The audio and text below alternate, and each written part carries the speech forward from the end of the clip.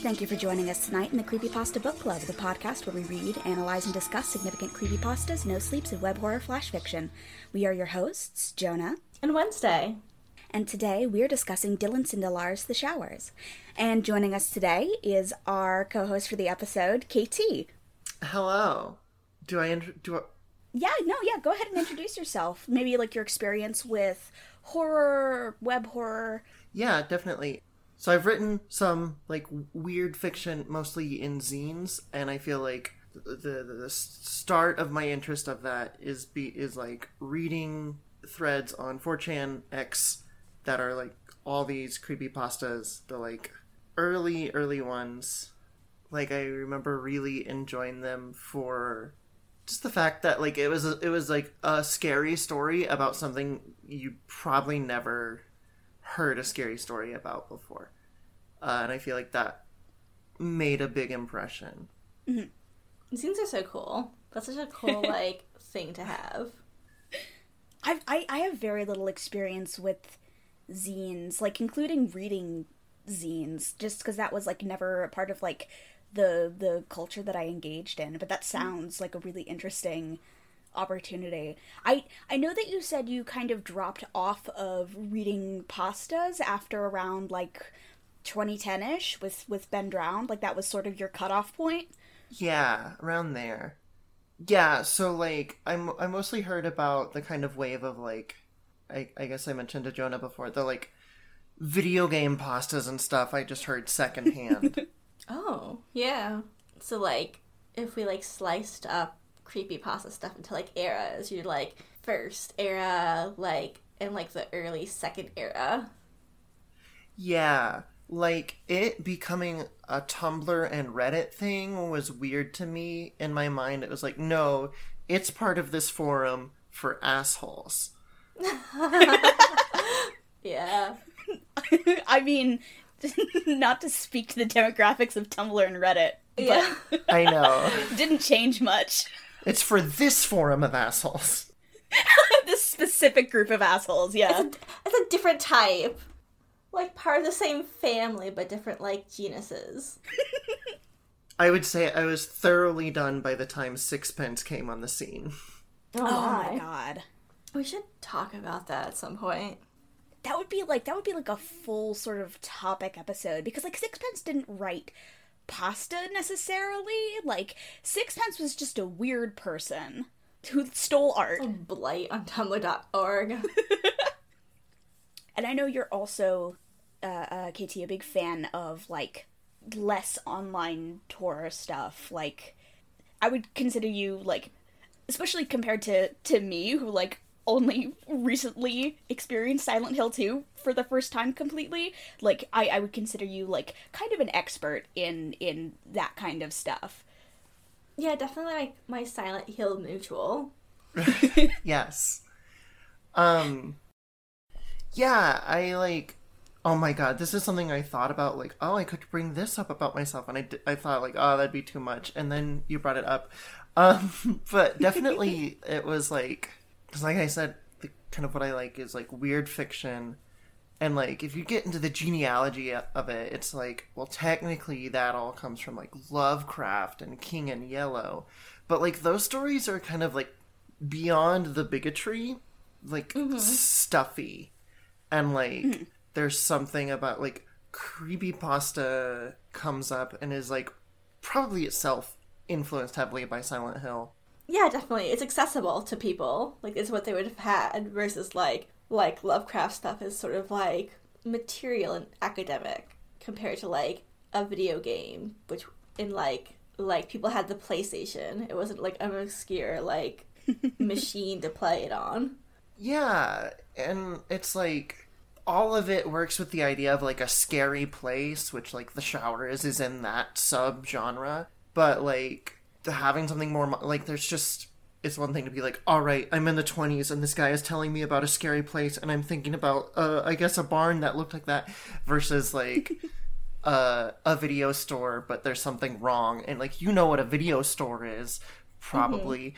And so, like, there's something tangible and, like, easily reachable, which also helps create the kind of like feelings of like dream logic and stuff, because like it's so like regular everyday life, but it's wrong. It's just wrong. Which is like my favorite kind of horror thing. Yeah. Like the uncanny quality of it. What's really popular with the kids right now is liminal space stuff. Yeah, Backrooms is really big. Yeah, I feel like this falls under that category. My cousin was up here visiting, like, a couple of weeks ago, and she had her baby child with her. He's about 6 years old. He is obsessed with the Backrooms. He was playing... know what an internet is. He should not know what the Backrooms is. He should not be on the internet. He was playing on his fucking iPad the entire time, building the Backrooms in Minecraft and trying to tell us all about the different, like, video games and monsters that the Backrooms is...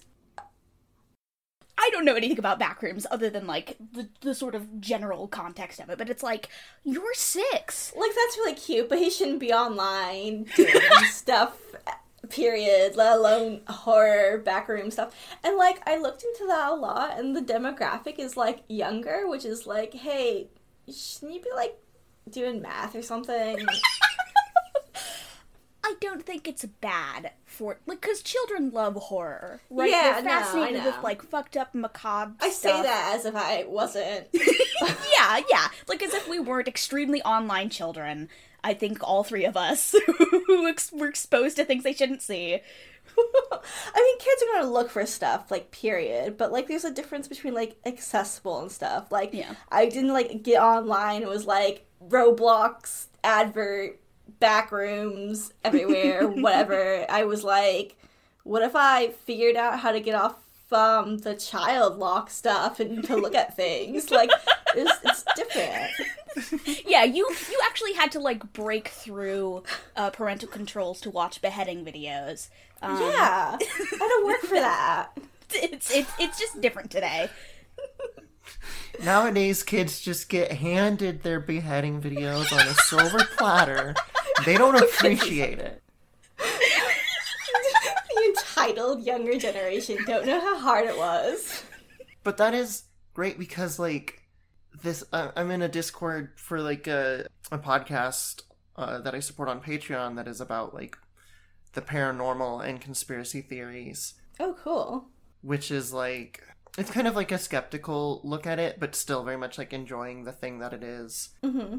But, like, they, like, on a stream ended up talking about the Backrooms, and they were talking, it's like that, how that is, like, so fucking huge now, and it's like, that is one of those, like, super early pastas, like, somebody from that group, like, then dug up, like, a screenshot of the original post of it, and it's just, like... A post, yeah. It's like nothing. It's a paragraph, yeah. And it's been turned into this whole world. There's no thread. It's just a picture of, like, a hotel hallway that looks kind of weird. And now there's, like, it's actually the back area of a department store. There you go. It gets back to that, like the core appeal of a lot of pasta-style horror is, like, real life, but fucked up and uncanny. What if a weird guy was looking at you? Oh my god, no, you scared me so much just now. Yeah, a weird guy looks at you, a woman can touch you. I, like, legitimately, for years, maybe only recently, got past this, the idea of, like, Jeff the Killer, a picture of Jeff the Killer is actually the scariest thing. And then, like... That's really charming. People talking about it as it's funny, and then, like, oh, you think this is... And I'm like, oh, but there's no nose, and the mouth and the eyes are wrong. It just all hits at once.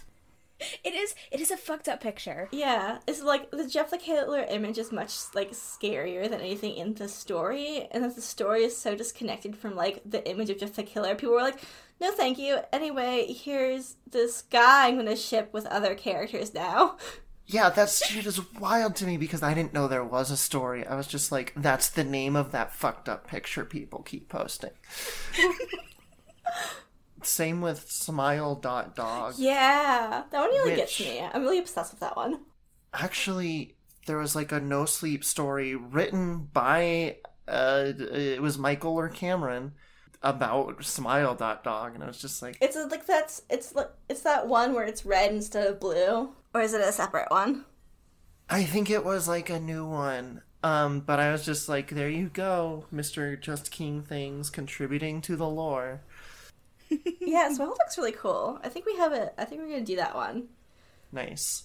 Eventually. Like the Smile Dog lore. That would be something, especially down the line, if we want to like, depending on how long it is, like it would be fun to do like a couple of like shorter ones that we can kind of hit rapid fire. But speaking of which, actually, I want to get really quick into the summary of Showers. Oh yeah, let's do it. Because I forgot to do that at the start of the episode. So, Showers follows the character of Jack, who is a young man with a taste for horror stories. He befriends one of his high school teachers, who tells the class this story about an experience that he had after graduating college, where he stumbles onto this weird barn facility thing out in the middle of nowhere, Nebraska. Something terrible happens out there. Like, they all have this horrifying experience. One of the friends gets hurt, but then they all get out okay. Only Jack finds out several years later, as an adult, getting ready to graduate college, he meets up with this teacher coincidentally again, and finds out that the friend that went with him died, and Mr. Mays has been traumatized for years after the fact. So naturally, as he is getting ready to graduate college, he decides to head over there with one of his college friends after they've spent some time tooling around in Colorado. They find the place, he falls down into it, injures himself horribly, and has a nightmarish experience that has led to basically ruining his life. So, It's Nebraska. it is in Nebraska. Hell on earth, as he keeps reiterating. I did some, looking into where this might have taken place, and Hastings and Broken Bow are, really far apart. The only thing about Nebraska that I know about is that, the boyfriend of a friend of ours lives there, and that's the only person that I can confirm lives in Nebraska at all. I think, Nebraska's not real. This is just a story about Nebraska as a whole.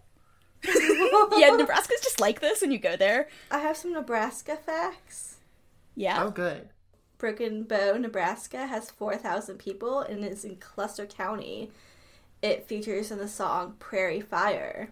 Hastings, Nebraska is in Adams County and nowhere close to Broken Bow. It has 26,000 people in it, and it's where Kool-Aid was invented. It's home to the Fisher Fountain, which is one of the largest water fountains in the United States. I'm trying to remember, because I know they talked about being outside of Broken Bow. Do they talk about going to Hastings? They bring up Hastings, I think, in the sequel. Okay. And a lot of people consider that, the true location, but the sequel's kind of not good. So we'll talk about the sequel someday, but not today.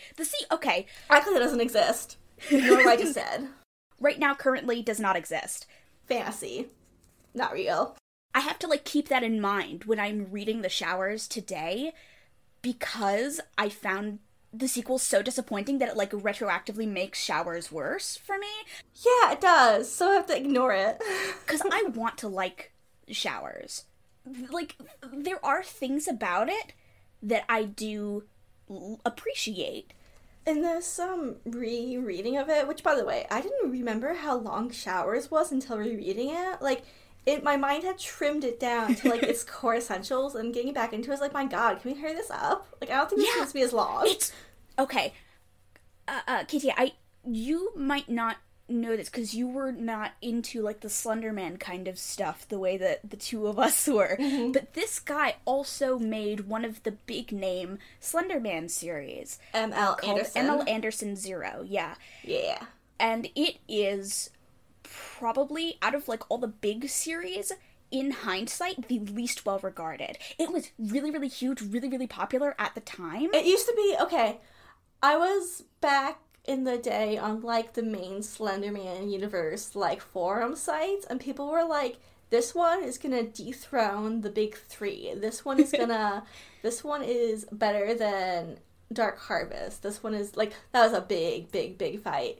And this one is better than, like... Yeah, like, this is as good as Marble Hornets. This is, like, this one is going to totally upturn, and then it kind of didn't. Because, like, for some of the same reasons that I can identify now in Showers, which is that it is, like, kind of interminably long for the amount of content that's actually in it.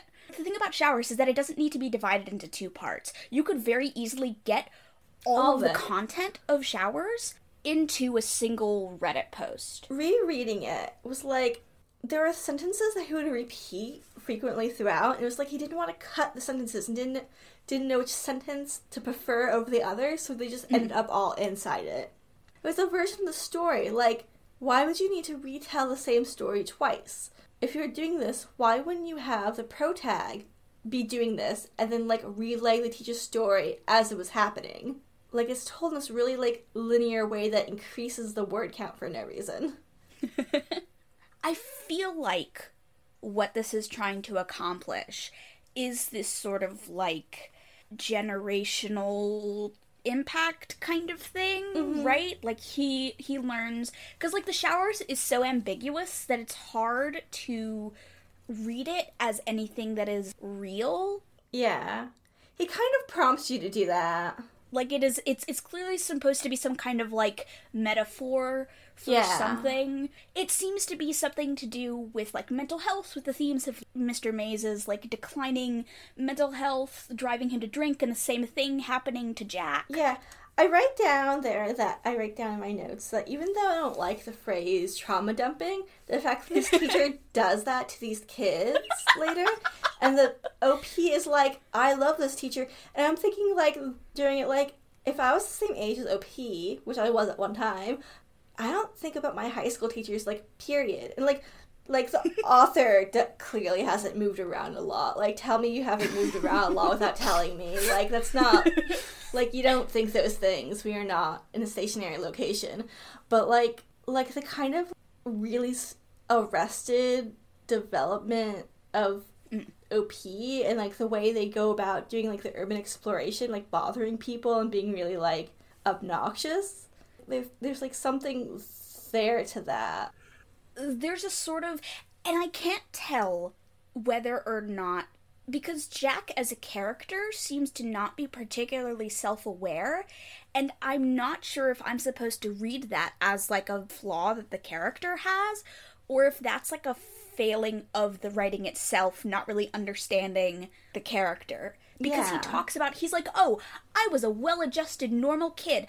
I was just really into telling scary stories, and that was my entire personality, and I liked getting attention from people all the time, and it's the only thing I cared about, and that's why I want to be a writer. It's like, oh, you were not a well-adjusted child. No. There's this thing that happens in the story where he gives, like, the audience, he does this a lot in different parts, but this is particularly a thing. He's like, oh, my family wasn't in the military, we just moved around a lot. Why would you introduce that kind of logic only to, like, remove the easiest grasp for people? Like, if you say you move around a lot, people will fill it in, oh, like, they're probably in the military, that's fine. But, like, why would you be like, we moved around a lot, but it wasn't this thing, but not elaborate what it actually was without... No, this is so fucked up to me. I have this thing with, like, my notes commented in. Neither of my parents had anything to do with any branch of the armed forces. They simply didn't tend to hang around any given place for too long. I suppose it had some sort of effect on me, but I wasn't hurt by it or anything of the sort. That is pure fucking denial to me. Yeah, like, yeah. Something happened. Which is just, like, happenstance. I feel like the writer didn't intend that, but it's just like, no, dude. This is weird. Yeah, and especially with Jack's personality. Yeah, like, later stuff, too. Like, no, like, if someone told that to you as a person, you'd be like, oh, no, you're not a healed individual, actually. One of my major readings of this story is that it is about, like, masculinity and, like, deflecting trauma and, like, not really engaging it. Because, like, you mentioned, Mr. Maze, like totally he's like, my therapist told me I need to tell the story. So what does he do? Tell it to 12-year-olds. He doesn't just tell it to 12-year-olds. He books himself a performance once a year where he, like, damn near brings himself to tears. He is like, I'm gonna do my... I can't remember the reference. That fucking stand-up special that everybody said didn't have any jokes in it, but was, like, really touching. Is it the Bo Burnham one?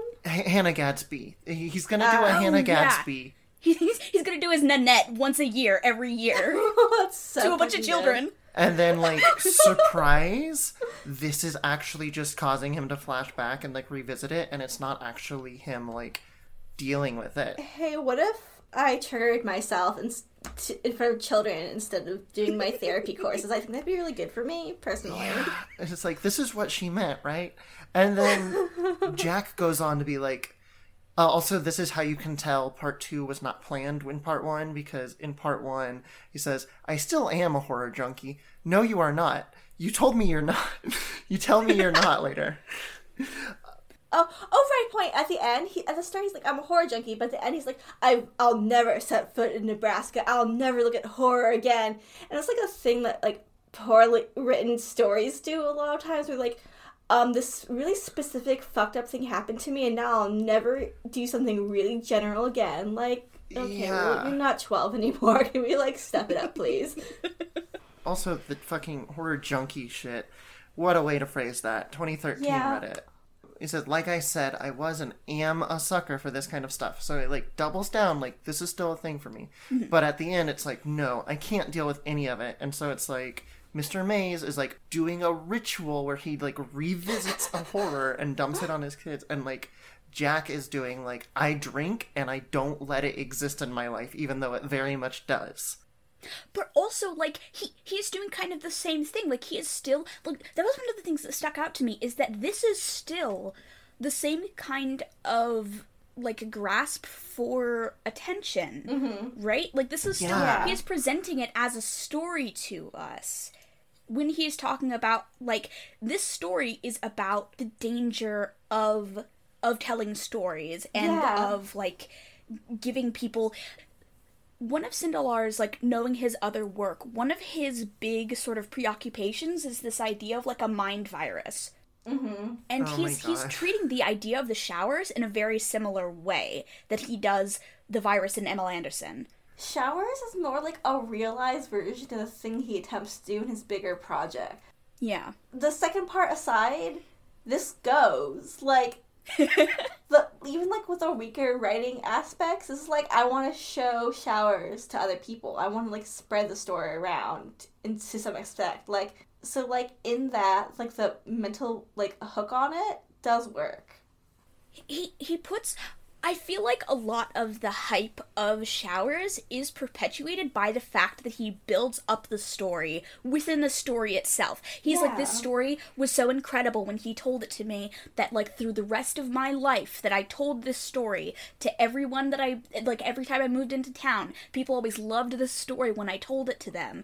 It is perpetuating the hype around this trauma story that he has, like, appropriated from this guy who is, like, ruining his life with it, and then he decides to replicate that. When they talk in the bar and stuff, and he's, like, gushing at him, I wrote in my notes, one true pairing.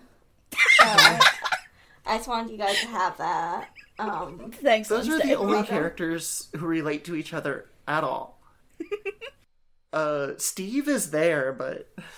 Yeah, nobody else in the story exists. It, like, nobody is a real person except for writers. Like, okay, that may be a bit ungenerous of me, but, like I feel like I get that vibe. It's like, you're only a real person if you're a serious artist. I feel like that comes up in, like, ML Anderson, too, in, like, a way that's hard to, like, register if you're not knowing where this guy is coming from. And I know a lot of people who like it also like stuff like John dies in the end, which is sort of a very similar, like, narrative above other people kind of story. Like, it's a writer's story for writers.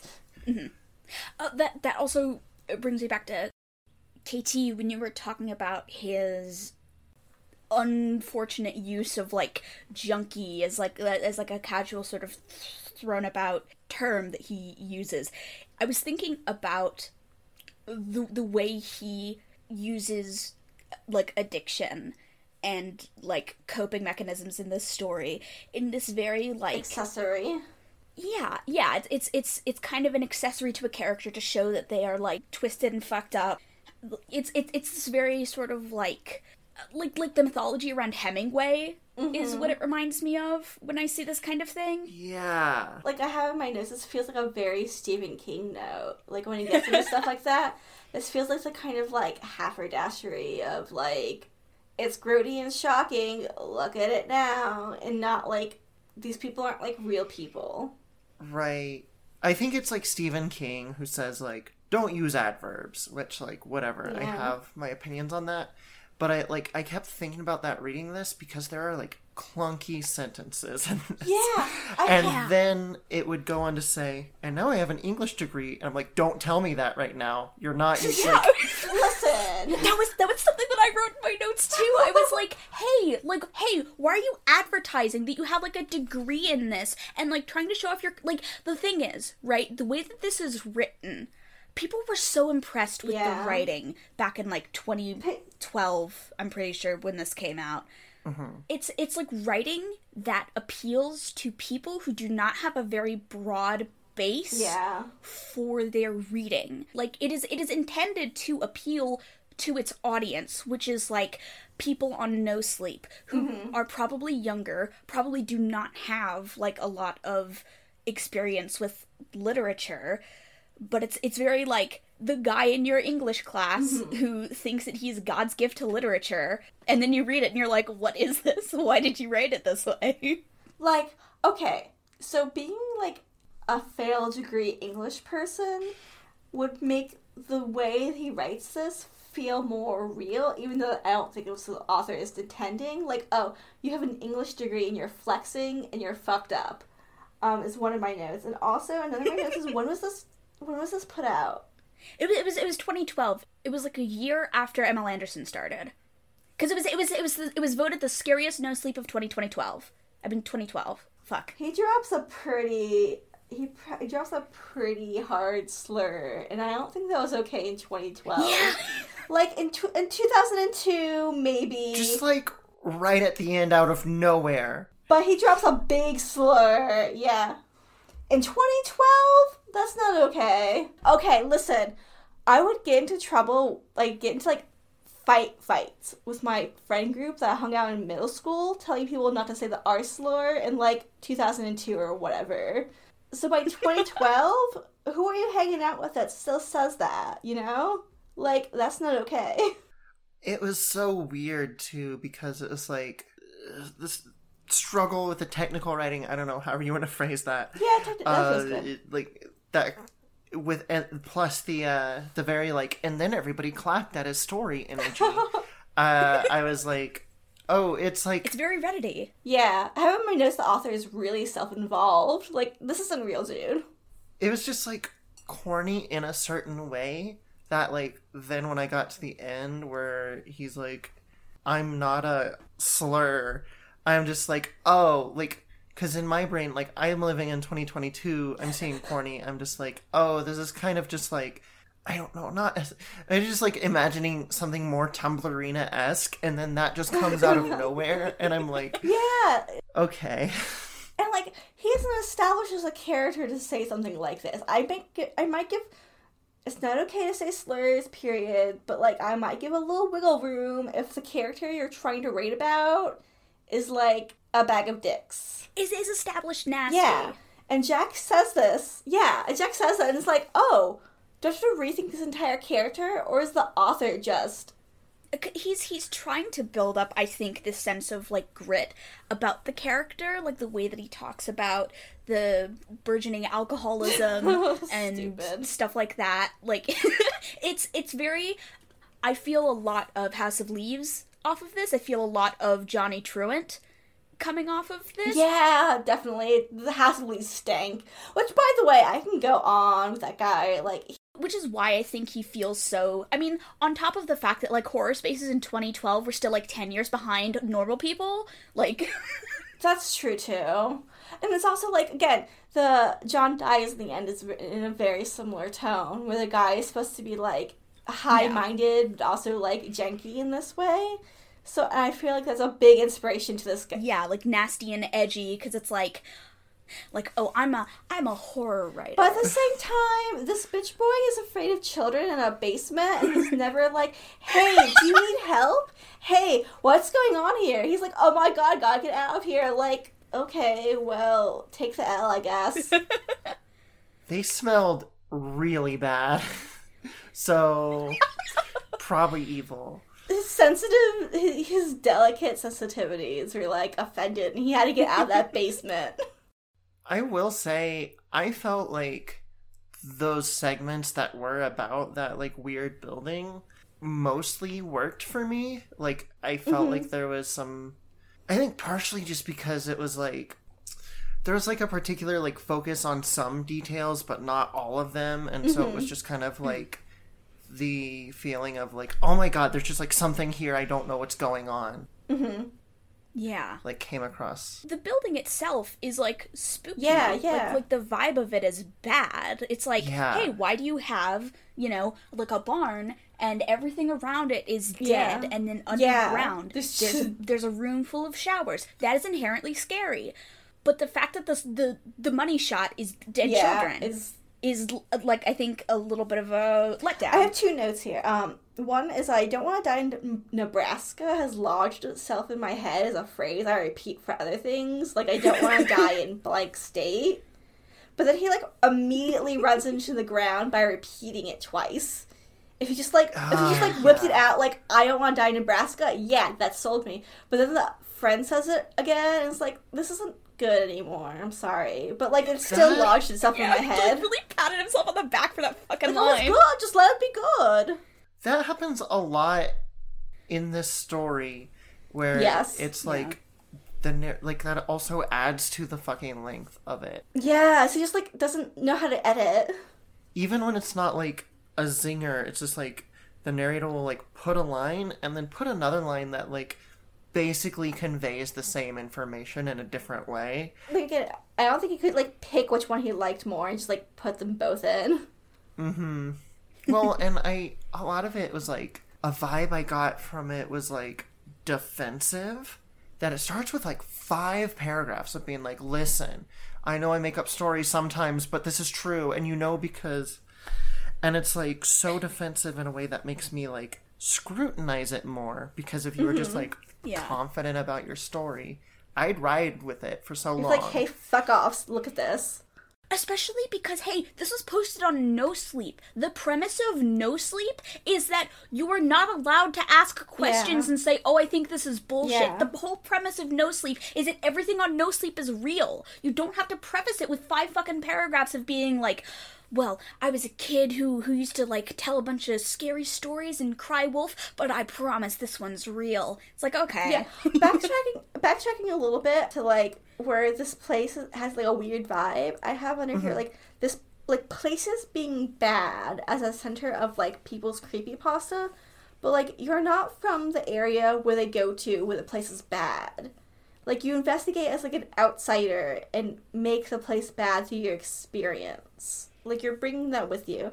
And, like, what does that say about the story? Like, why does he pick this area to do the story? I did, like, research into, like, folklore and, like, other things that the showers could be about and the mythos of this area. And, like, nothing connected to it. So why bring that energy here? Why decide to become, like, urban explorers who decide a place is bad? There is, like... I have... thoughts about, like, the urban legend campfire-esque-ness of it all, which is, like, so for one thing, touching on the, like, cognito hazard aspect we mentioned before. Yeah, that's good. So it kind of, like, follows this, like, sort of urban legend like, or even, like, old fantasy story where, like, the idea is not that, like, there's a different world and something happened. It's like, if you go somewhere in the world, there is a fucked up thing. And it's real, but it's only right there. So just don't go there. And, like, that's kind of a shape of a story. But, like, when you get more into creepypasta, and it's, like, everything, there's technology, and there's, like, people documenting everywhere they go, you have to, like, come up with more reasons of, like... Like, falsifiability? Yeah. Yeah, of like, oh, well, here's why nobody's ever seen this. But also, I'm telling you it. So here's why I'm telling, like, does make more sense to just be like, it was an hour out of the town that I lived in, instead of just like, I went somewhere within 100-mile radius of a town. That is insane. There's something interesting I think about that is, like, the mythology of the Americana road trip is so, like, divorced from most people's reality anymore that it ends up lending to, like, a fable feeling in the story. Like, who the fuck road trips anymore? But that was, like, common, like, 10, 20, 30 years ago. Yeah, that was a big, like, 60s, 70s culture thing. So, like, you can believe, right, that Mr. Mays, because, like, everyone in his generation was either, like, fucking, they would backpack across Europe, or they would take a big drive across the U.S. and hit up a bunch of weird landmarks. Yeah, so, like, you can believe that comes from Mr. Mays. So, like, if you're going to do that, keeping, like, American history in mind, and you try to recreate his thing, but found that everything was, like, desolated, but you still had a different scary experience, I think this would land better. That's what I was gonna say. Like, you find the remnants of what he saw. Because now it's like, well, because the kids are still there and the same, that, like, implies kind of, like, a boring lore versus just, like, oh, there was something here, but I don't know. It sucks. Yeah, like, oh my... And then you're, like, fucked up for life, because, like, you're, like, possessed by this thing you can never have, and it becomes about something more than the story itself.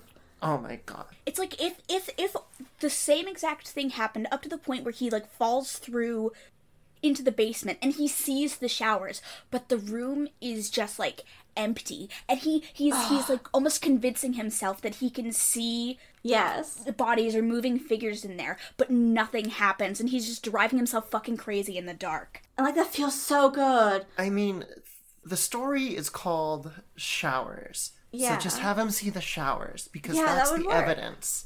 Yeah. I feel like, okay, there's something in that, like, money shot scene I like is the talking to him, because that feels really, like, invasive and weird and unique to the story. But, like, seeing the kids approach, having the hair in the face, that's too much. It's too much. Yeah, like, doing a whole Grudge moment about it. Yeah, it's so much. I didn't like The Grudge. The Grudge is okay. The original one's okay. The American one, like, dramatizes the wrong word. Like, overproduces it. So, like, a lot of the quality is, like, stripped back. Like, imagine if you were watching, like, I don't know, pick an American horror movie. I was gonna say Scream. But, like, imagine if you were watching the Scream and you had, like, musical stings for every, like, moment you should notice. It's, like, it's not as good. So what do we think of that voice in the end? Like, I agree that's too much. I would have rather him to have found, like, remains of the place and just be, like, the speculation from within. But, like, in the entire context of it, that's my favorite part of that, like, end scare, is that he's being spoken to, because it doesn't have anything to do with Mr. May's story. Like, that's his experience. And it's so, like, pointed. Like, as far as he knows, that is the only thing that he really has about this experience that is unique. Yeah. And just, like, the raw desperation of it. Like, going back to, like, the idea of toxic masculinity, like, being, like, a premise of the story, is, like, this guy he's no longer doing, like, a Cosmo macho nonsense. He's, like, broken down. He's like, hey, why didn't you open the door? He's, like, dissolved by the experience of fear, and, like, his ego collapses, and his friend wasn't there, and he just wanted that connection. I like that. I just remember, like, I got there and I, like, highlighted it and made a note, and it was like, this is good. Like, when that voice speaks. And then, like, the little bit of the rest of the story happened, and then I got frustrated. I don't fully know why, because I don't want him to explain the voice. But also there's, like, something, I, like, wanted to sit with it. There are like moments in this story where it's like, this is like big. I want to sit with it. But like the length is dedicated to stuff I don't care about. Like wordy exposition of writing concepts and not like emotional like there's a thing with writers who write in a certain style who like push the feelings of like away and put like text in place of it. Oh my god, it's meta. Like, but the thing about it is that this story is aggressively structured. It is a very structural story, which is one of the things in the end that he makes a big deal out of. Is he's like, yeah, like, you made me disappointed that nothing happened in the end, and I just got out of there and I've been living my life. And it's like, hey, that's how most horror stories end. Like, you know that, right? Like, most campfire stories end like that. You had you had a money shot. You had a climax. A dead child was crawling all over you. You heard a mysterious voice from outside of you, taunting you and fucking with you, while a dead child was, like, gonna claw your face off. And you thought you were gonna die. And then you survived, and you're having a denouement right now. Like, this is a structured story. Stop trying to pretend that you're doing something abstract here. Yeah, I have in my notes like a similar thing. It's like, this is told very linearly, and he wants you to believe that it's not being told that way. Like, but I can read with my eyes. He goes through great pains to make it literal. Yeah, like I'm experiencing your story as it is happening. A, B, C, we're done. Like, nothing else is going on, dude. He like specifies like, listen, these are the details. You don't believe me, but da-da-da-da-da. And it's like, okay, I'll try to believe you that this is a thing that happened. Like, we're not invited into the story in a lot of, like, creepypastas that are, like, really, like, resonant and good that carry on throughout, like, decades, literally. But, like, the idea of urban exploration and, like, what if I personally found a creepy place? How would I feel about that? Is what makes this story popular, I think. Yeah, and, like, also, you know, people think The Grudge was scary incorrectly. Yeah, well... Okay, come on. We're not gonna hate on The Grudge. I think, okay. I'm not. You can. Do whatever you want. I'm not hating on it. I found it disappointing. I liked Ring a lot better. I see. I agree. The Ring is a lot... Because The Ring has a lot of stuff going on, whereas The Grudge is, like, just a haunting. It's a ghost story. That's also, I just love ghost stories, so... Yeah. But ghost story isn't the same thing as a story that goes over, like, medical abuse, that goes over, like, the encroaching of technology onto our individual person, of, like, sexism and stuff. Versus, like, The Grudge, which is, like, also a story about sexism, but it's also, like, a ghost story. Whereas The Ring is, like... God, I still gotta see Ring. Oh my god, so good. I hope none of that spoiled anything. But, like, the American version of The Ring is very contained compared to, like, the Japanese and other, like, Eastern film media about it. I think there's, like... And I haven't seen the Korean one, but I heard it's pretty good, so I need to see it eventually. And, like, I do recommend reading the books. There are books? Oh my god. Yeah. I didn't know there were books either! It was originally a novel that the movie is based on. Huh. And the American movie is based on the Japanese movie, which is based on the Japanese novel. Huh. All of those sound better than this story, I'm afraid. Yeah, I would say even Grudge is in a lot of ways better than Showers because it knows what it's trying to be. It succeeds at brooding. You know what is a better version of The Grudge? If you're going to watch The Grudge and you don't want to watch The Grudge because it feels like The Grudge, it's slipping my mind what it's called. It's about cameras. And it's a very similar story, and there's also an American adaptation. Oh, Shudder? Shudder, yes! Okay, Shudder is a really good, like, middle ground between those two. Because... Shutter. Mm-hmm. Yes. For the listeners. Yeah. And for me, because I don't know this movie either. Okay, so I'm going to spoil it, so stop listening and go watch it and come back. Say. Oh, okay, I won't spoil it. You haven't seen it yet. Act like you're not listening to me. Anyway, it's about, let me explain it in the most vague way possible then. An event happens to a character. And that event is taken through the story. And when you get to the event, like, the themes that start the story make sense. Instead of like, oh, it's just doing this for the gimmick. I hate when events happen to me. I know. It's no longer, like, just a loose, like, ooh, it's spooky, scary. It's now like, oh, this was important to this person who experienced this thing. If an event happened to me, I would freak out. I think I would be really scared if an event happened to me. I would probably start drinking and never watch a horror movie again. From the way that you're describing it, I'm also picturing, like, a similar kind of structure that happens in, like, Lake Mungo. Yeah, I really like that God. too. So it's very, it's a thing that hits me a lot. Like, things that feel really separate becoming, like, a conclusion that wraps up really rapidly fast in your face, and then you're, like, left with it. Like, you have been attacked by not knowing where these things fit into it until it comes rushing at you, is what I like about Lake Mungo.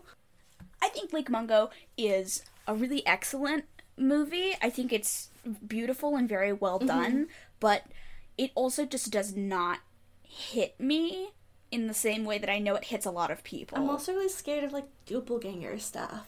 So, like, along with the topics, it's just a general fear I have. Like, if Lake Mungo was, like, about dolls instead, and we had, like, whatever format strikes you really hard, you know? Like... Yeah. Okay, yeah. If Lake Mungo was about dolls, it would probably scare me very, very much.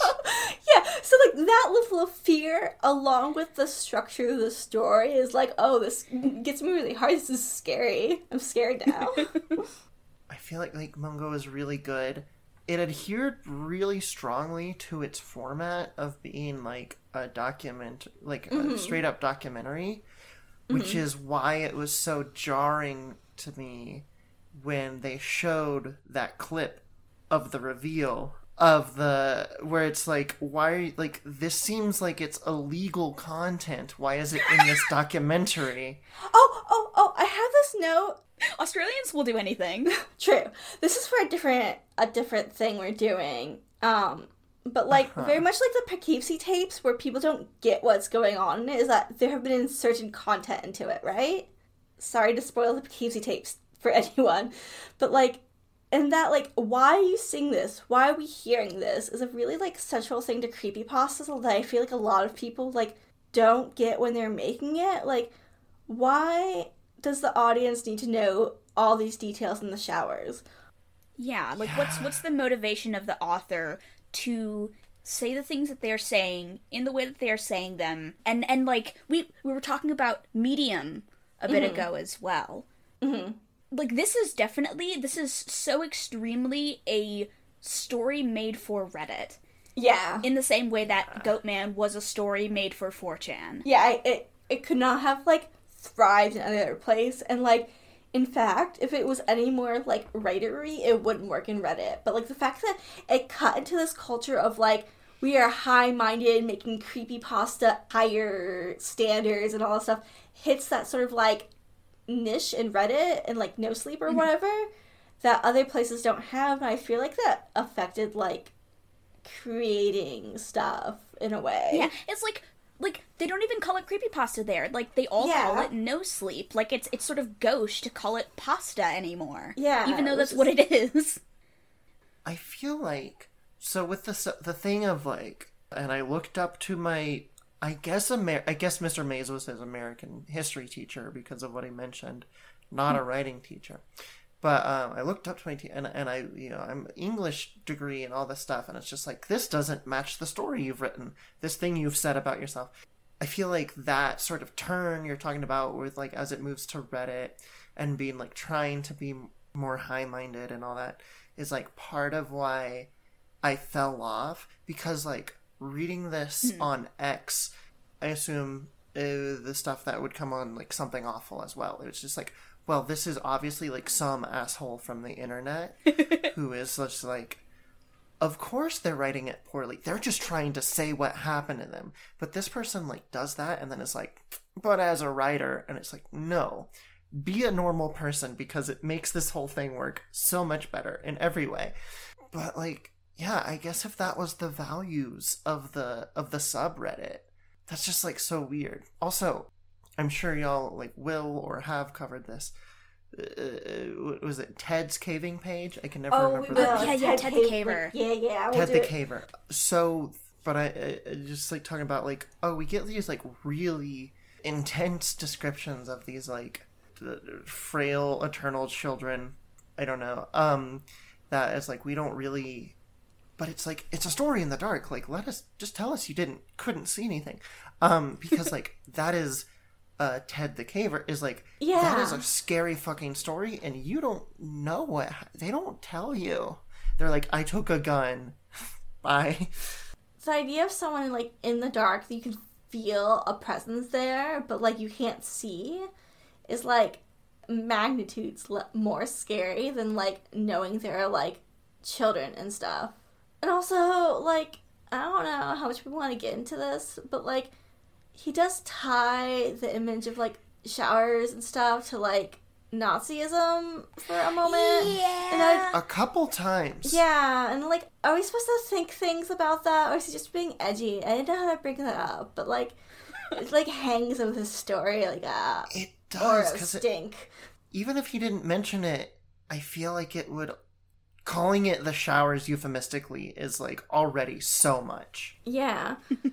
In, like, my research, there's the massive fountain is connected to, like, ammunitions building in, like, that area for World War II. So, like, is that, like, the seed of the story? Is a note I have. But, like, he could just be being edgy, and online he did drop a slur, so... Yeah, I mean, yeah, it was 2012. Not surprising if he was just being, like, edgy on the internet. Like, I mean, hey, this was the gas chambers joke era of the internet, you know? Like, he's just making, like, Even if that wasn't necessarily intentional, I can imagine that it was, like, a topic that would have been on his mind, yeah. Yeah, like, subconsciously he's, immersed in this culture that's making jokes about stuff.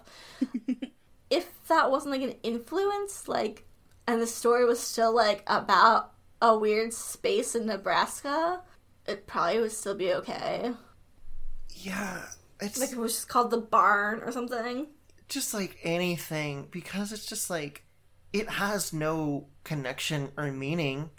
There's no like point being made via that like comparison. I feel like it's like it's made weaker by it and it has no like basis in anything. It'd be really interesting to see if he had like deep lore thought, but I think if he doesn't, like, it shows in that it just feels like a snapshot of the time period and like a quick flip kind of story, and that really undercuts anything that's like going good in it. It's strange too, like not to give away a thing that happens in Showers 2. Yeah. But like, hey, the children don't come back in Showers 2. It's like a different monster. Yeah. With like attributes that are coded in a certain way that we've sort of already discussed a little bit in Goatman in our conversation about that, like based on the sort of cultural consciousness of that. Yeah, so like he's just sort of like pond skating like an insect for like whatever's current and hip going on. I guess you could do that if you're super on Reddit, but like that's not good for your writing, dude. I do just want to point out, okay, so it's like after Mr. Mays tells the story, and then they're walking out of the class, and then like the first connection is made textually. First explicit connection is like, I bet it was some sort of crazy Nazi hideout, said one girl. But then after that, I think they were all ghost babies that were killed by a dog, said another. I think she knows that I want to go with that explanation. Why would you think of that unless that was true? Yeah. That's like a wild thing for somebody to say. Also, yeah, like, okay. There's this weird, like, where the writer is relating hard with the teacher and then makes the kids seem really hyper-exaggerated. Like, Yeah, like, this way of playing up the youth and, like, I was more intelligent than these stupid fucking babies, and I related to this teacher who was an adult man, which is a very, like, you know... It's weird. But, type of guy. Yes, type of guy. Like, if you're going to do this, are OP and the teacher redundant characters then? Like, I get there's, like, a generational, like, transformation of, like, passing, like, this traumatic event down, but it doesn't really serve the story at all. Like, it's not really adding anything to it. Like, could you just be one character? Could this story be told in a different way to convey whatever it's trying to convey? Like, 'cause there's not a lot there, you know? Like, after everything? I think a lot of what the purpose of having Mr. Maze, I think it is not necessarily good, but I think the presence of Mr. Maze accomplishes what Cinderella is setting out to do with the story, which is hype.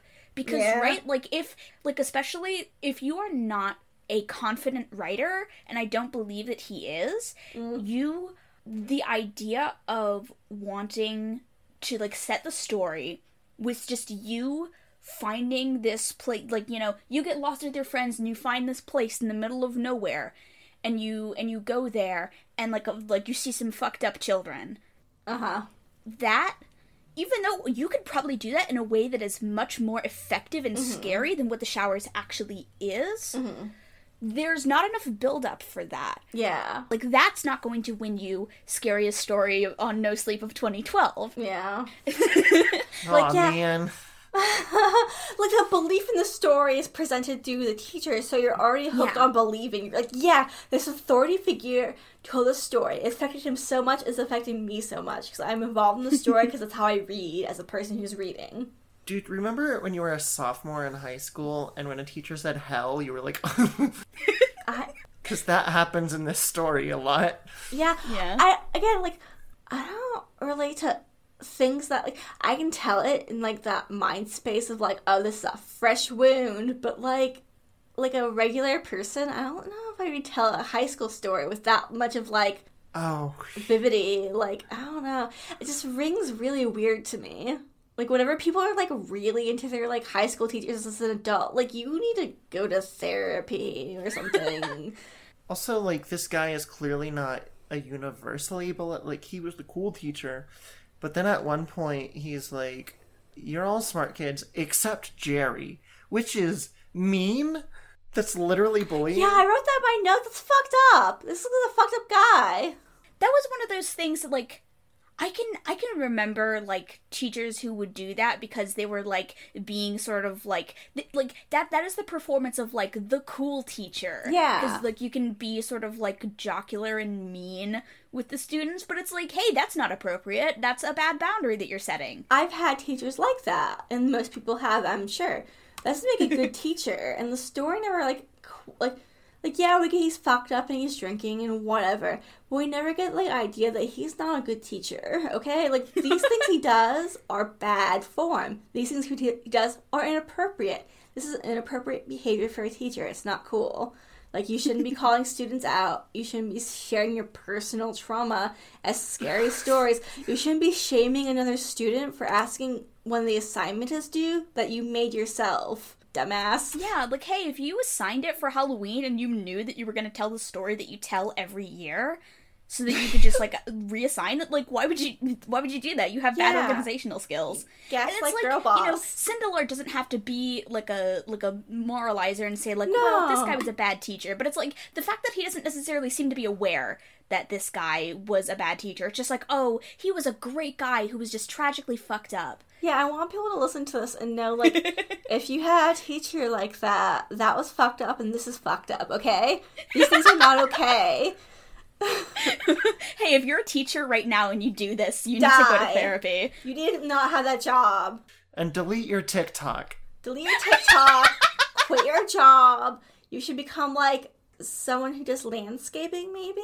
I think that might be therapeutic for you. There are things after that story, because most of that story is not told through Mr. Maze's dialogue. It's told through retelling in order by the narrator. once we get past that, like, the teacher has served the purpose of building hype. Mm-hmm. Now we're at the bar, and he's drinking. He's not really talking like he's drunk. He just, like, doesn't have a... Like, what is this man's voice? There's a part where he says, that's good. fucking took him, they did. Are you British? There's a point in the bar. There's a point in that bar scene where he starts out. He's like, I can't remember the wording she uses, but like, this scene is not important except for the story. Like, dude, you don't need that. Just get into the story. You don't need to tell me how disaffected, how unimportant these scenes are. Just show me the scene. Get on with it. Let's go. just do it. It's that sort of irony poisoned. It's, hey, not to bring out this chestnut, KT, but that's a deflationary measure, right? Yeah. Yeah. Like, the fact that he has to sort of continuously do this, like, disaffected attitude. I know you want to get on to the good part, and this wasn't really important. It's like you are so irony poisoned that you can't even just, like, tell the story with a straight face. You have to constantly be winking at the audience. Like, don't worry, you guys, we're gonna get to the good stuff. Like, then do it. Yeah. Don't be self-conscious about it. Let's go. Hurry up. Make this part good. Hey, instead of saying, like, wow, this part's really bad, huh? Just write it well, actually. And every paragraph of the showers, I could be reading a paragraph of some other story. So you can speed it up, please, you know? Yeah. Again, 5 paragraphs about, like, listen, here's the way... You know, have you heard of urban legends? I love stories. And when I listen, I'm just saying this so you know that I'm being truthful. Anyways, I had a teacher... Hey, paranormal subreddit. Have you guys heard of urban fucking legends? Just, like, classic ways that you set up, like, an unreliable narrator, but then, like, giving us no sense that the narrator is ever actually unreliable throughout the whole thing. Well, I don't care if he's reliable or not, is kind of the... Yeah, like, he's insufferable. Assuming that this person hasn't been inspired by similar media... Maybe the author doesn't understand the structure of unreliable narrator, and this is his attempt to capture that without understanding that it's a lot of underworking, in the way like a murder mystery has a lot of underwriting that people don't really consider being a part of the writing part, but you have to like structure it so the story lies over the top like a sheet, but the structure underneath is like layered. I mean, Wednesday, we know that he doesn't understand unreliable narrators because we've seen Emma Anderson. I have, I'm sorry. Listen, I think the whole premise of Emma Anderson is that he's like a wildly unreliable narrator. But he's not. But like, the way that he presents it is just insane. Because, like, hey, the things that are, like, hard to believe are not the actual things that we're supposed to notice and be like, oh, wow, Because, like, the guy tells us in, like, the first episode of Emma Anderson, he's like, yeah, I've been in an insane asylum for the last 10 years of my life. Since I was 5. And my therapist said that I need to make this video diary. Okay, he reused that. Cool. Yeah. Yeah, like, it's just, like, moniker. It was hip. Yeah, the idea of, like, oh, I have mental health, I'm so twisted and fucked up. My therapist said, make a diary, make a journal, tell people about my experiences, expose myself on the internet, as if a therapist would ever tell you to do that, actually. My therapist said I should bother people with my problems. My therapist said it'd be a good idea to get some clout online, because I have bills to pay.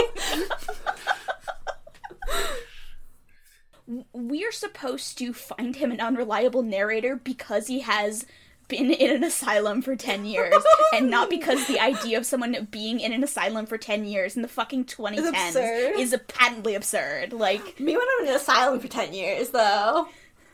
Like, okay, going back to, like, him using, the way he uses addiction, and, like, again, like, Emma Anderson, like, the asylum thing, there's, like, a thread of ableism up in his writing that's like, hey... Oh, fuck off, I guess. Like, it's not good, it's cliche, it's bad. And it's trying to thread this... It's trying to thread this needle of both, this is like a bad thing that makes you kind of a bad person, but it's also like, when it's me, it makes me, like, interesting and deep. You want to fuck me so much because I'm this twisted psychopath. Well, it's like even one of the like awkward dialogue points is like, he goes, "That's what my therapist told me to do," and then Jack goes, "Wait, your therapist?" And it's like, yeah, his therapist. I don't know what you want here. Yeah, like the idea that he would need a therapist. And Mr. Mace says, "Of course, you think something like that wouldn't fuck a person up." It's like, oh my god. That's such a weird thing as well, 10 years down the line in 2022, when everyone's like, yeah, my therapist, casually in conversation. Yeah. In 2022, we don't have sort of as much of that cultural stigma, I guess, as we did. Yeah. Like, even 10 years ago, where it was like, Yeah. it's like, oh, you go to therapy because you have problems. Yeah. Like, capital P. I did have to remind myself, like, 2012, like, that was still, people were still trying to get into that, like, get over that shit. Yeah. Like, yeah, we didn't have help.com or whatever blasting ads 24/7. Oh, see, that's the problem. Mr. Mays was on one of those apps with somebody who, like, was not qualified, and they were like, Oh, tell your students.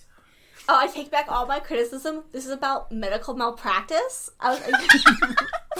Yeah, hey, what do you think happened to those kids down there? They got malpracticed. Oh my god, you're right. Oh, I'm This so is the sorry. reverberating effects of it throughout communities. Hey, fuck the story. What if the story was about that and the location was like an asylum legitimately that was being urban explored? Like, if it was an actual asylum, then it would just be every other horror story ever. Yeah, it That's would not stick fine. out at all. You're right. Because, like, the location of the showers is genuinely really cool. Like, hey, why is there this fucked up barn in Yeah. the middle of nowhere? There's a perimeter around it where nothing can live. One of the lines that did stand out to me is, like, the rabbit on the side of the road that Yeah, lays that's down like- and dies because this yeah. place is so fucked up and evil. Like, Yeah, Oh, yeah. It's No, so okay. cool. That is like, so there is like actually this extra theme. I feel like you said it already. I'm not like adding, but the like things are dead around this building. There's like unknown, gross, bloody shit like seeping into these shower things. Like Yeah. it feels like it's like this in this like rural area. Like you could say this is about pipelines. It's like industrial destruction of an environment in a rural area. Oh, that's that is really just like good. left there. Yeah, like, I like that a lot. The way that it just like fucks up children. or, like, Nebraska's considered, like, the Rust Belt, right? Like, this is real. like, the sort of leftover evidence of, like, capitalism has abandoned Yeah. these people kind of vibe.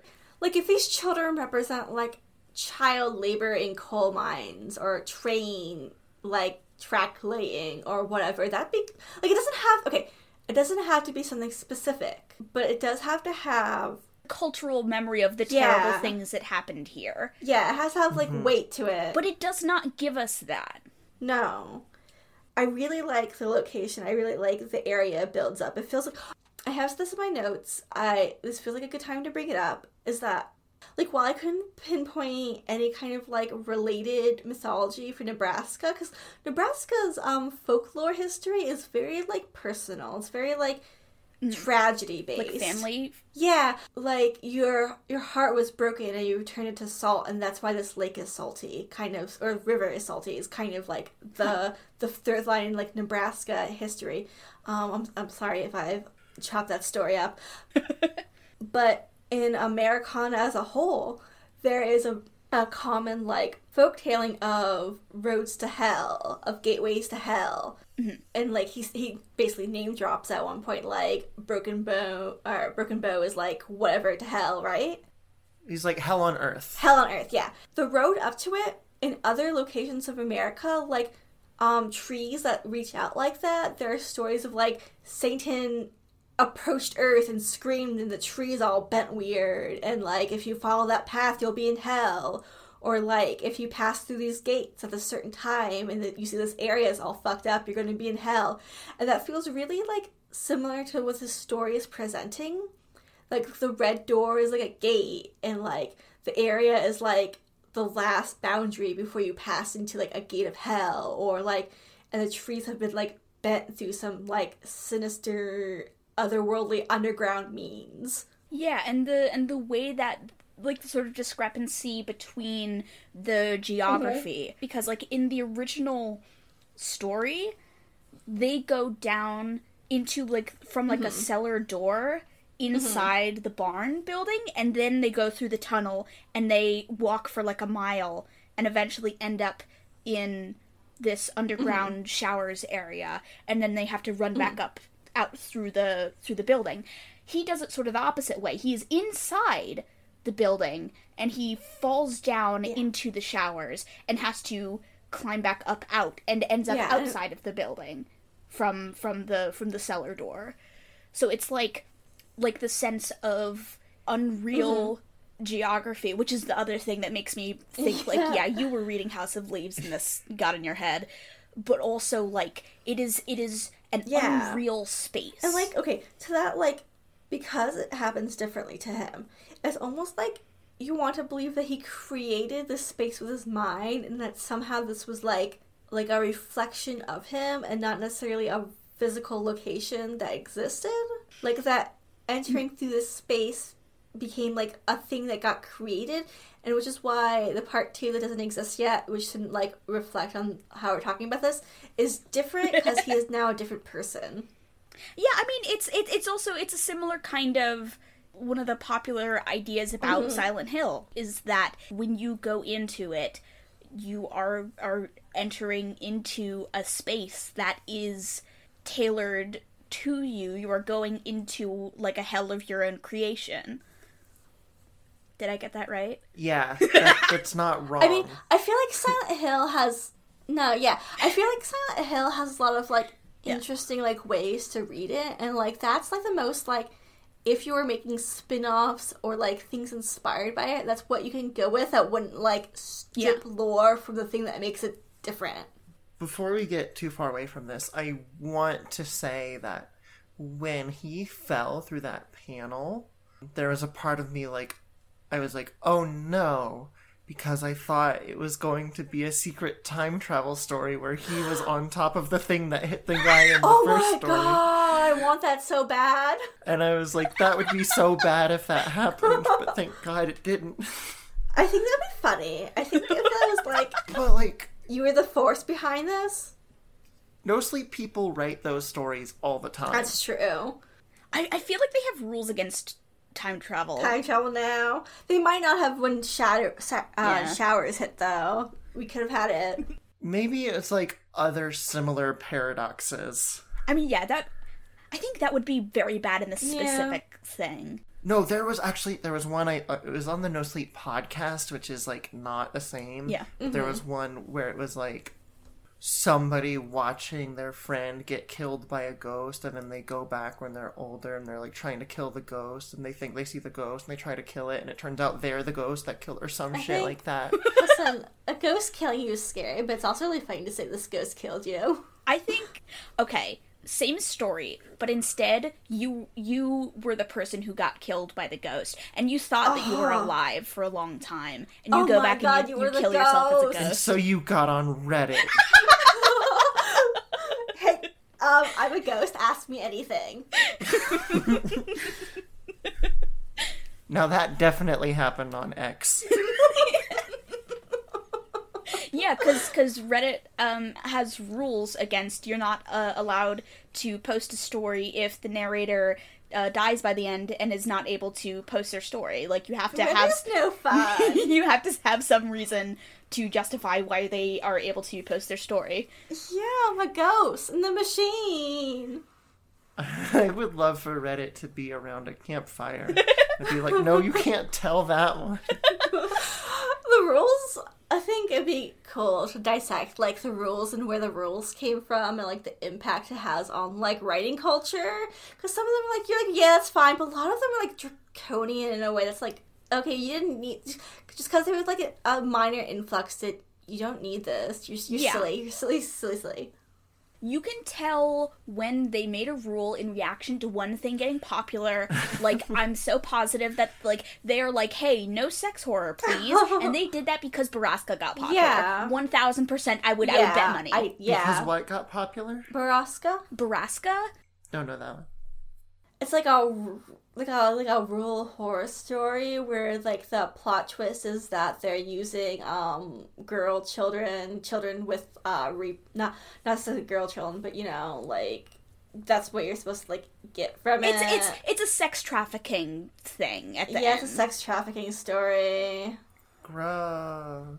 Like, it sets itself up like, ooh, this is gonna be like a weird paranormal story. Yeah, except the twist turns out to be that it was like a really bad representation of sex trafficking the whole time. What if your dad really wanted to impregnate your sister? Is where he's getting with that. And, like, what if that was the creepypasta?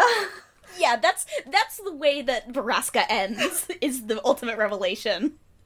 It's not good. And it's wildly popular. There was a podcast and Cole Sprouse was in it. Who? The Cole Sprouse? The Sprouse twin? Cole Sprouse? No. Yeah, the guy from Riverdale? No. God, who does he play that? Did they sign him He a did character? a sociological experiment We were on Tumblr. Tumblr.com. Yeah, that was him. Okay. No. And then he decided to play some character in the story about... Oh. No. It's really involved and long. You can listen or read it, I guess. I would not recommend that you do. It is not interesting, and it is fucking interminable. Yeah, I could do a lot of things. There's something about, like... Okay, first of all, I don't ever want to see that on something like No Sleep. Like, that's not actually what I go to... You know, if I'm theoretically looking at creepypastas, I don't want to see that. But also, like, in general, like, sometimes I will, like, read or listen to, like, a really fucked up, gruesome horror story that is about, like, human horror. But, like, there's no reason not to let people know that that's what they're getting into, because Jesus Christ. Yeah. Oh, okay, that's the thing with, like, showers and that, and, like, creepypasta in a whole. It's like, if someone has gotten murdered, if you have a realization that's that big, like, human trafficking and your sister being, like, impregnated and junk or whatever happened in the story, and then, like with showers, if you have this realization, if you have this big event, that goes first. You don't, like, you as a human person don't sit down like, let me give you my intro and my rising act. You're like, hey, this fucking thing happened to me, this is what happened, and let me unpack that. Like, yeah, like, that's the fundamental thing that makes Showers come across so weird and phony, is that he is presenting his writer persona first and foremost, and he's like, I was a writer, and I care about horror, and I was so into it as a kid, and then this horrible thing happened to me, and I'm gonna present it as a horror story, but you have to believe me that it's real. It's like, why? Why would I believe you? Why are you presenting it like this? If, like, a horrible thing happened to you, why don't you just tell me, hey, this fucked up thing happened to me? An actual great example is, like, that fucking... that screenshot of a 4chan post where somebody was like, I found a fake city, and it's, like, about them finding, like, a black site or something. Yeah. Not a black site, but you get what I mean. That, like, testing like city. a government. Yeah. But it's, like, they put... like, it says what it is right at the fucking top. yeah, like, get it out. Because they had a weird experience, and they were like, this fucking happened. And, like, that's how you say that. Yeah, like, you start with, like, hey, does anyone have a similar experience? Hey, does anyone know anything about Broken Bow, Nebraska? Or have you heard about the showers? Like, start with a reason for people to be like, oh, invested. Which, like, these are also, like, creepypasta kind of, like, mainstays for that reason. Mm-hmm. It's like, oh, I'm just logging on to be like, has anybody else seen The Bunny Man? And, like... Exactly. People clown on, like, the recent sort of no sleep trend of, like, having the title be, like, the premise of your story, basically. But it's like, hey, that is kind of how people talk about experiences that they have in real life. Yeah. Like, I kind of believe that, you know? More than someone giving it, like, a fucking artsy name. Yeah. Well, it's like, for journalism, I understand, like, the main way you're taught to, like, write articles is, like, paragraphs in order of importance. So, like, it wouldn't necessarily be chronological because you're, like, putting the most important stuff right up at the top and then adding details to it. And it's like, because that's how people talk about, like, a thing that happened they want to tell other people about when they're not, like, if you want it so badly to be this thing of, like, I'm telling you a story of a real thing that happened to me, but, like, you don't understand the, like, how people do that. Yeah. Yeah, like, trying to get this authenticity, but not knowing how to balance authenticity with these, like, sort of quote-unquote literary sensibilities. Extremely literary. Yeah, like, the want to show that you have the most writing chops of everyone who's ever written ever, clashing with, like, what makes these stories, like, good and resonating with people. Like, undercutting sort of your own point because you need to... like, it's a similar kind of thing. Like, we've talked a little bit about, like, House of Leaves and John dies at the end, and, like, haven't read the latter, but, like, from what I understand about it, it runs into a similar sort of problem. Yeah. Yeah, the narrator is unreliable, but at the same time, I know this is a book. How are you stretching my disbelief over the chasm you're creating with these characters? It's more important than me, like, just going with it because that's what you're telling me in the story. Yeah, I know this is made up. This is a book with a different dude's name on it. Like, like, duh, fuck off. Like, if you want to create an unreliable narrator, you have to be invested in the narrator if you want that revelation to hit. Yeah. Like, we don't feel betrayed that someone was lying to us unless we care about that person, the lie that was being told, or the person. Yeah. So, like, if the person is, like, an extremely insufferable person, like Jack is, it's like, yeah, you might be lying to me, you might be making it up, but, like, I don't really care either way, because you haven't given me a reason to. Yeah, and, like, people who write like this don't, like, invest the time in the characters to build likability or, like, care of the story because they're trying to be so, like, disaffected. Yeah, because they have to show that they're the specialist, most intelligent writers in the world. I want somebody to write this story from the perspective of Steve, where it's like, I don't know, my annoying writer friend hit his head when we went to an abandoned building and I had to save him. And now he's, like, really sad all the time. Also, oh my god, this is, like, another thing of, like, you wrote this thing in a way that, like Wednesday you mentioned that, like, I can tell you didn't move around. He talks about, like, he hits his head, and then he's like, I got a concussion, it was so much pain, and then, like, the pain was worse probably because of the concussion, and it's like, as somebody who has fallen backwards on roller skates and hit my head in my little helmet, oh no, it doesn't hurt for a bit. When you get a concussion, it's like the Joker says in The Dark Knight, I didn't know I hit my head. Like, everybody had just stopped, and then they were like, are you okay? I don't know. It's just like... It feels like, yeah, a lot of people want to, like, write from experiences that they don't have, and, like, you can do that to some regard, but, like, if you have, like, fundamentally no, like, investment in the thing you're writing, it's going to show no matter what it is. Like, if you're like, I got hit by a car... It's like, at least do research. Do research, but, like, if you've never experienced, like, an equivalent thing, like, if you've never went on a long trip, you probably can't handle I've moved around a lot story. Like, if you've never, like, sprained an ankle, you can't handle I broke a leg. If it's, like, a major part of your story and it comes from, like, nowhere, it's going to, like, land really empty. You heard it here. The Creepypasta Book Club podcast is coming down on the side of break your legs. Go break your... If you want if you want me to believe your character's in pain, I need you to go do something right now.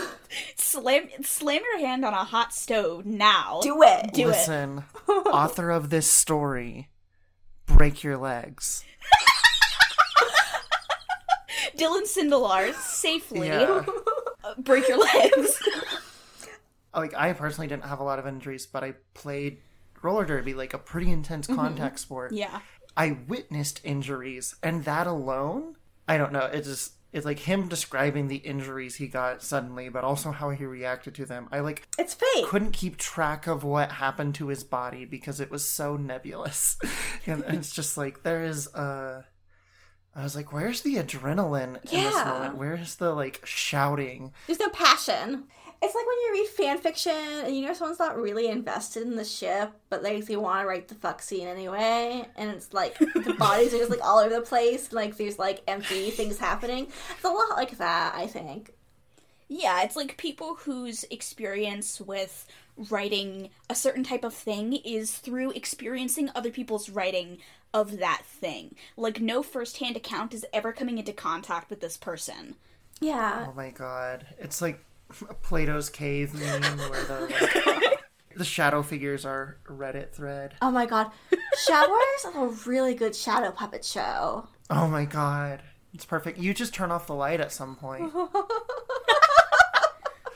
As somebody who enjoys, like, really, like, bizarro, like, just strange fiction, a lot of the time, fan fiction that is, like, meant as, like, a fan fiction thing, but done poorly, ends up being, like, really good. Like, this is just a strange, fucked up little story, and I'm entertained by how strange and fucked up it is. Yeah, there's appeal in that. Like, authentic fucked upness. It doesn't work as good. With horror, you have to know where you're going. Yeah. A little bit. I feel like there's room for, like, free-versing horror, but, like, yeah, you need the underpinning of, like, unless you, like, know you can do it, I think. I don't know. Like, maybe it's more like the thought that you can do it is sort of, like, romanticized. But, yeah, and you need a lot of structure for these things to land. Or you need to commit to not having structure.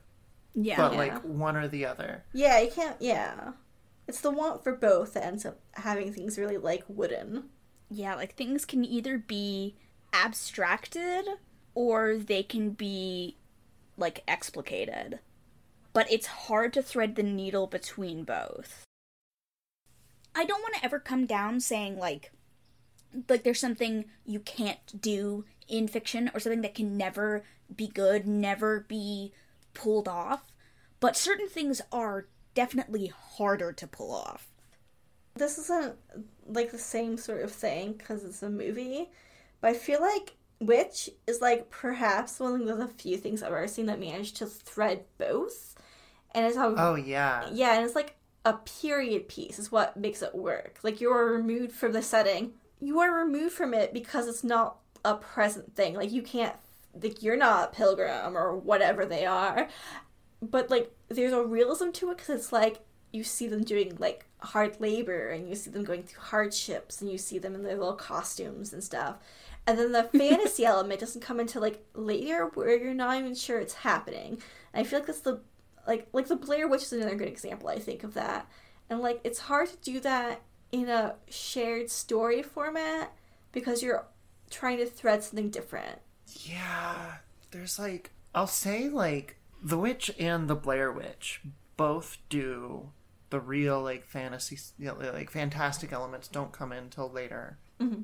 The Witch, like, establishes a little bit early on, but your characters don't know that. But what they both do is, like, the woods, and, like, especially with The Witch, is, like, they're trying to live out there. They're weird, devout colonizer people. Mm-hmm. A bear could end all of them. Like, Yeah. the woods are scary on their own. Like, the fear is the woods and not necessarily what's happening with the paranormal. So no matter what unfolds around it, the core fear is the woods. Yeah, and they're isolated. Yeah. Well, you could drop the building and its underground complex from the showers anywhere. Yeah. Yes, that's what I was going to say. Because actually the area around it doesn't matter. Yeah. Yeah. Yeah, so, like, the core fear of the showers is it's unknown, and it's unknown isn't supported by the area it's in. You could do that, like, in downtown Detroit. You could do that in, like, an island or whatever. Honestly, it would probably be scarier if he was, like, from a place distinctively and, like, heard about this place that, like, he'd never known was in his area, and this feeling of, like, oh, like, I've been living somewhere with poison under it. Yeah. Well, that's how an urban legend works, too. Yes. Like, he talks about urban legends, but this place, like, we already mentioned this. It's not an urban legend. This doesn't have, like, nobody talked, like, the story, the trauma dumping is not an urban legend. That it is not mythical. Yeah, there's no legend. Yeah, and an urban legend would be like, there's a ghost here, and you go to the ghost, and you see, like, there's something much worse than a ghost. It's like the infection of the story that makes an urban legend story creepier than the urban legend itself isn't there. There's no, like, peeling back a thing. It's just this weird thing that happens. The closest thing that we get is that, like, they meet that one old woman who kind of references knowing something about it. The whole, like, oh, we don't do that kind, like, we don't deal with that kind of thing around here anymore, which is, like, okay, like, that's a fine sort of, like, way of confirming that it wasn't, like, made up to begin with. It's so generic. Yeah, it's generic and really obnoxious to be like, oh, we came up to random residents and we're like, hey, have you heard about this barn? Like, No, I love that they seem to have learned from, like, bothering the other people. Everybody was like, what? I don't know. And so they talked to her for 15 minutes and were, like, being nice before they're like, so, bad place? yeah, weird. It's, like, not... I was interested in that old lady communication because I wanted it to be something. I wanted it to be something that, like, grounding's not quite the right word, but a little bit. Like something that would unfold. Yeah. I just wanted it to Like be a like, thread. okay, now this is a thing, a thread. Yeah. Yes. Just like, okay, this is like being, a pin has been put into a map somewhere. Yeah, and it's not really. Like, I don't know if the old lady isn't too, because there's, like, characters and junk. But, like, ignoring that for now. Things just happen in the story to facilitate getting to point B when you could just start with point B. Yes. It is weird. I don't know if he is trying to get at something.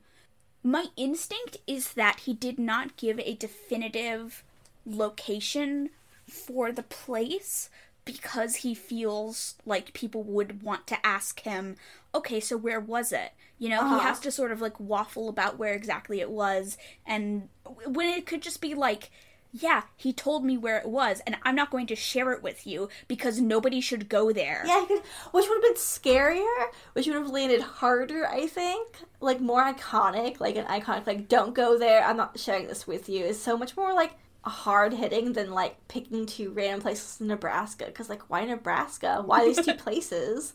They're not particularly leaning towards anything. I love that he's like, where'd you say all that showers business took place? Where? Didn't I mention it? It's somewhere outside Broken Bow, Nebraska. That felt, like, very Stephen King, like, that tone of, like, how it was delivered and done. That was, like, I read a Stephen King book recently, no. Also, he's from New York. They don't talk like that. Yeah. He's from New York. Mr. Mays is from New York? Yeah, he's going to college in New York. Mr. Mays talks like fucking nobody. But also, it's like, oh, it's this big deal. But then he's like, where is it? Well, it's around this town. You should probably go get this trauma too, because this is maybe what I was trying to do to you this whole time. I don't know. All Bye. the kids are into it. Like, if Mr. Mays had some kind of active malice... Okay, first of all, it's very silly that he immediately dies of liver poisoning a month later. I think that's very silly. A month later. Okay. I wrote a note about that somewhere, but, like, the way he treats, like, him dying is, like, he died of liver failure, but it's all right, because he's surrounded by his family. What the fuck are you talking about? He was going through a divorce and Yeah, having a yeah. hard time talking to his child. Like,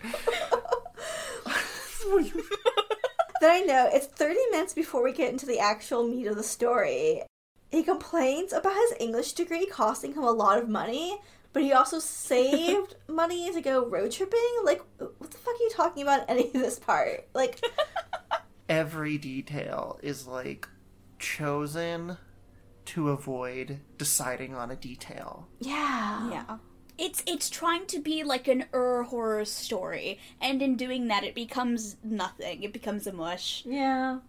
It's got a cool scene or two, and like a lot, I think a lot, it has like a lot of like conceptual tissue to it that's appealing. But like the story Yeah. itself is... I feel like Showers really had the benefit of coming out during the time that it did, because it didn't have the same kind of horror exposure that we do now. Yeah. Like, it was in like a pre Slender the Eight Pages world, Let's go back. We gotta go back. along with a bunch of other mainstream horror stuff blowing up in the following years, like the Conjuring franchise, The Purge, the Insidious franchise, which was the point at which like horror became sort of like mainstreamed for normies. We gotta make horror unpalatable again. It's the only way we'll survive. So it was sort of allowed to exist in this space where like there were not nearly as many eyes on it as there are now on No Sleep. Yeah. Like, and that's not to discredit the things that Showers did that were good and do work.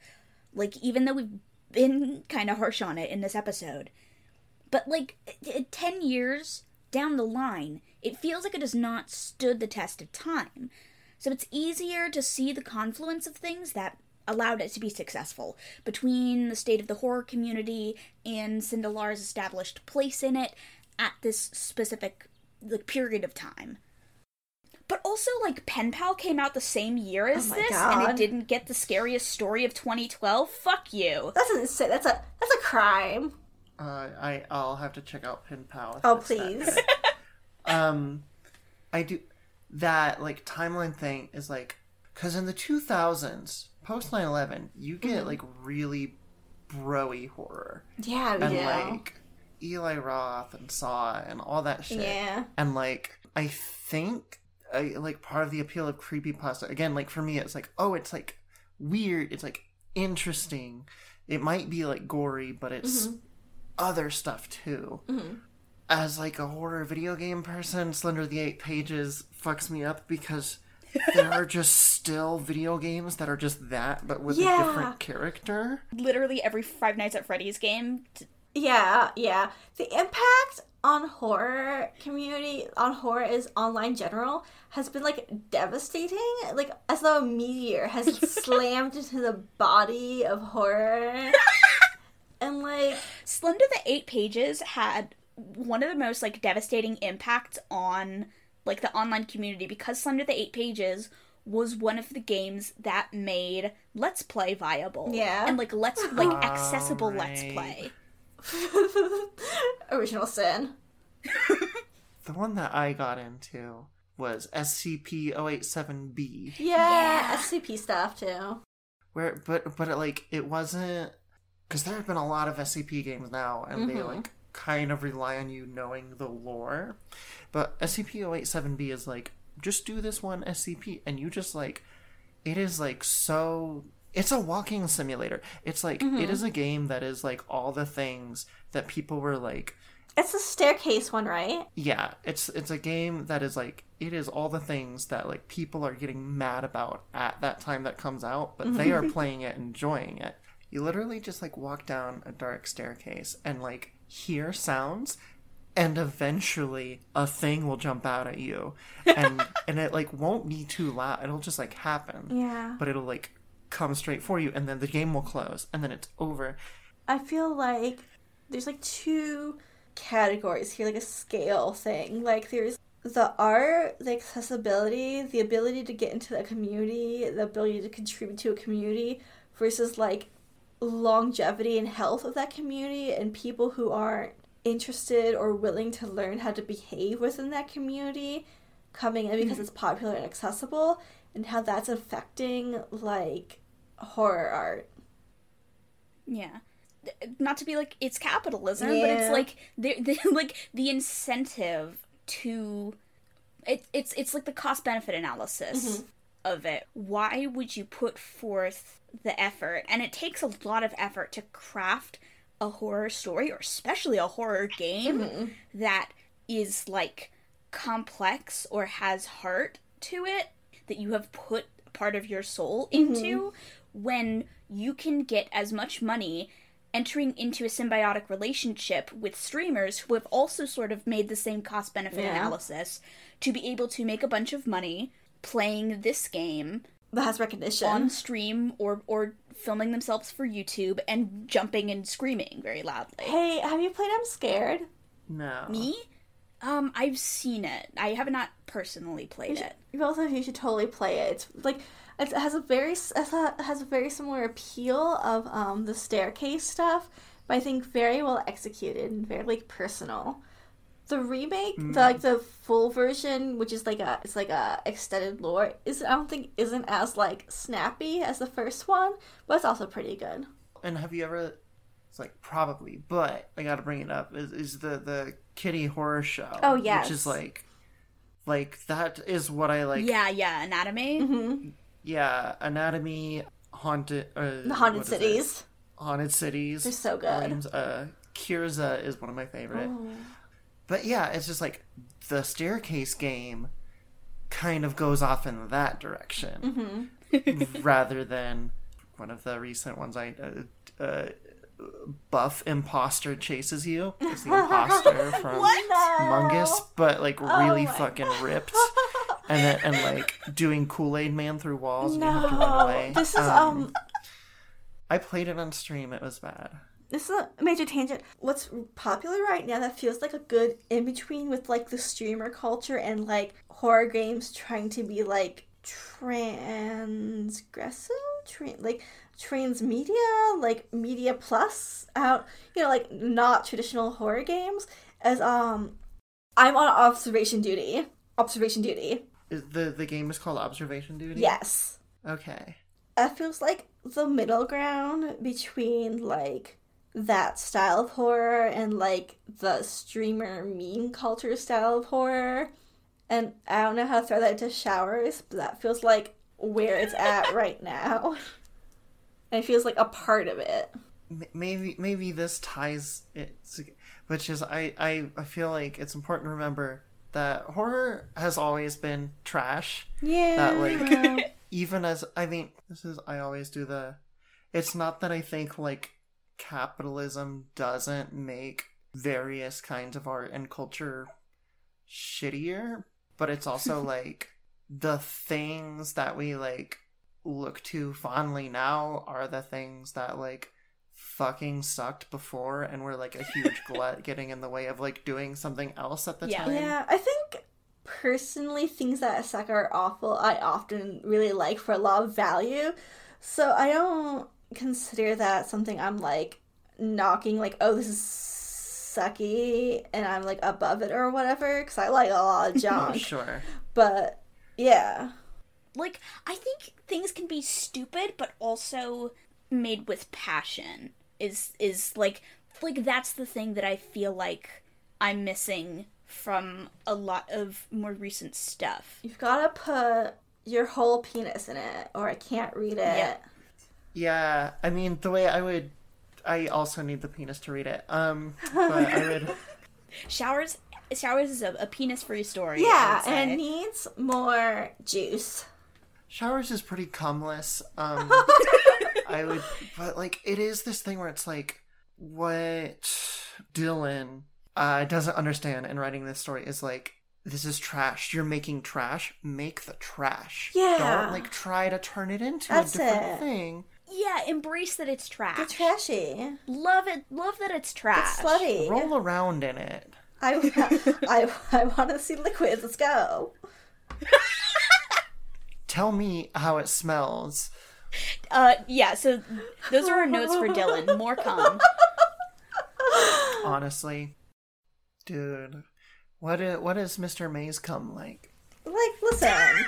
I don't necessarily... He's dead. I feel like there's a lost opportunity when he was up in that bar in a divorce talking. He's like, I'm not talking to him as a student. I'm talking to him as an adult. Like, where are you going with that, buddy? No, this is the unreliable narrator. He says that he said bye to him, and they went separate ways. They went to the bathroom. Yeah. All right. Okay, well, thank you for letting me talk at you forever. This is wonderful. Thank you for being on. Thank you for joining us.